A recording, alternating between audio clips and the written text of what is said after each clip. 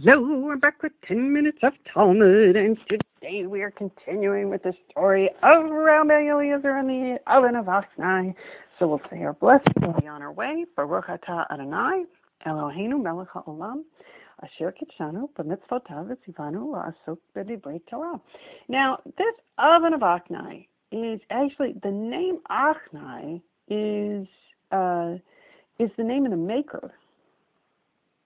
This is the guy who makes it. It's like his distinctive oven, okay? And so just so you know that, okay? It's kind of his brand. All right.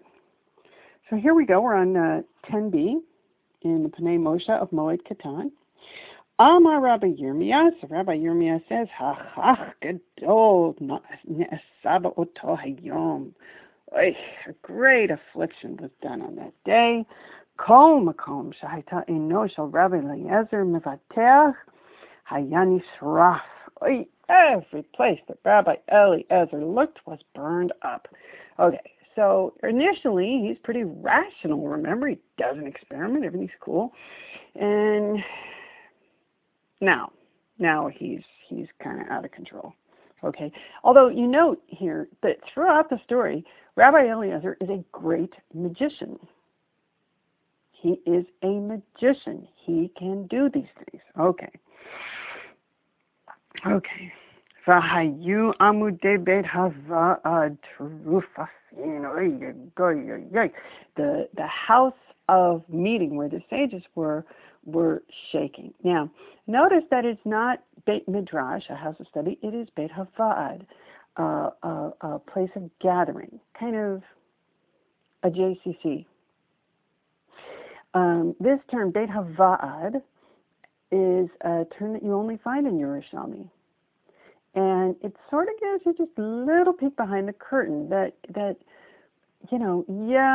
it's a place of meeting, but it's not, we're not at the Beit Midrash yet. And actually, it's a lot closer to the Torah phrase, Ohel Moed, right?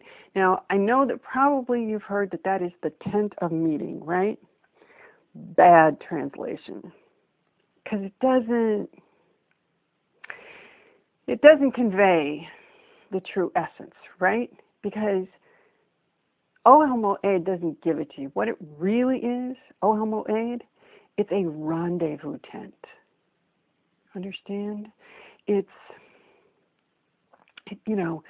rendezvous is a place where you have, a very intimate meeting with somebody. And that's what happens at the tent of meeting.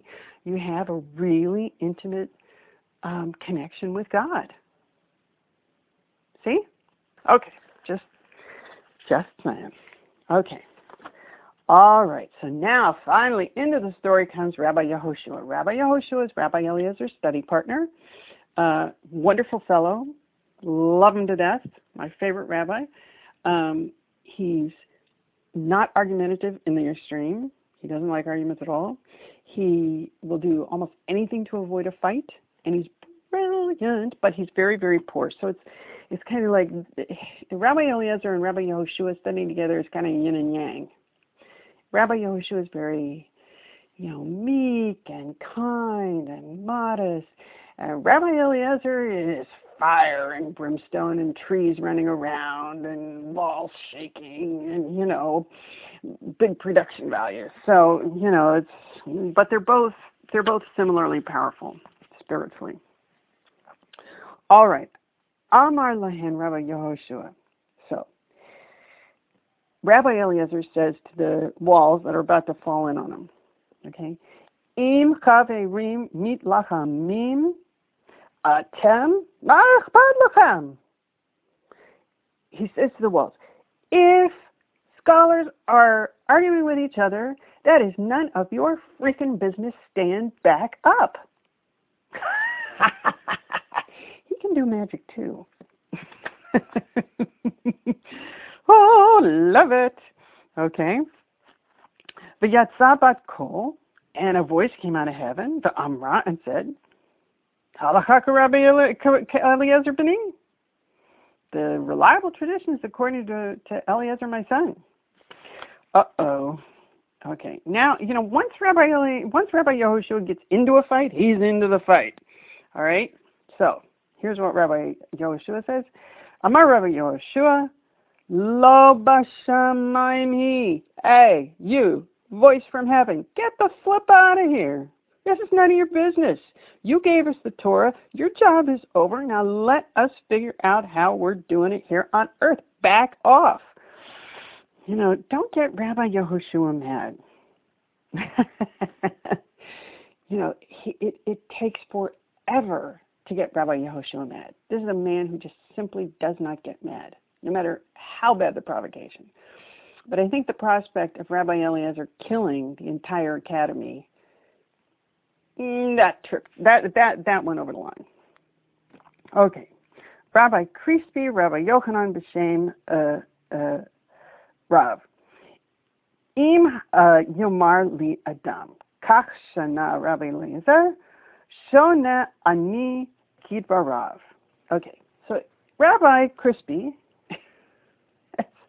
I know, crispy critters. I know you were thinking it. Just go ahead.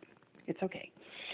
So Rabbi Crispy says, in the name of all these other guys, if a person would say to me that this is the way that Rabbi Eliezer taught a certain teaching, Shona ani kidbarav, I would have taught it exactly the way he said it. Because heck, a voice came out of heaven and said it was right. Doesn't get much, more authentic than that, right? All right. Eila, the Tanya Machalfim. But because of this whole episode, the people who were transmitting the traditions flipped all the attributions around. Because they wanted it to be according to Rabbi Eliezer, because the voice said he was right, but you couldn't say it was Rabbi Eliezer.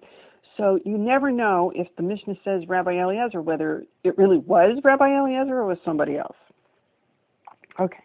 And now here's the end of the story. Chatzman hava avar b'shuka. So one time, Rabbi Eliezer was walking through the market. V'kaman hara ita suchta deveta v'talkat naflat go reshe. So a lady tipped out her garbage and it fell on her and his head. All right, again, Rabbi Eliezer, super rich. Just have to imagine him in like Louis Vuitton suit or something. You wouldn't think that would make him happy, right? Amar, but he says, Domeh shahayom chaverai mekarvin oti. It appears to me that today my colleagues are going to bring me back. This is a good sign, right? Diftiv, because it is written in Psalms, that's 113, Me'ashpot yarim avyon, from the dust heap, God will raise the poor person. Ta-da! There you go. That's the story of Rabbi Eliezer and the oven of Achnai in Yerushalmi. All right. Talk to you tomorrow. Bye.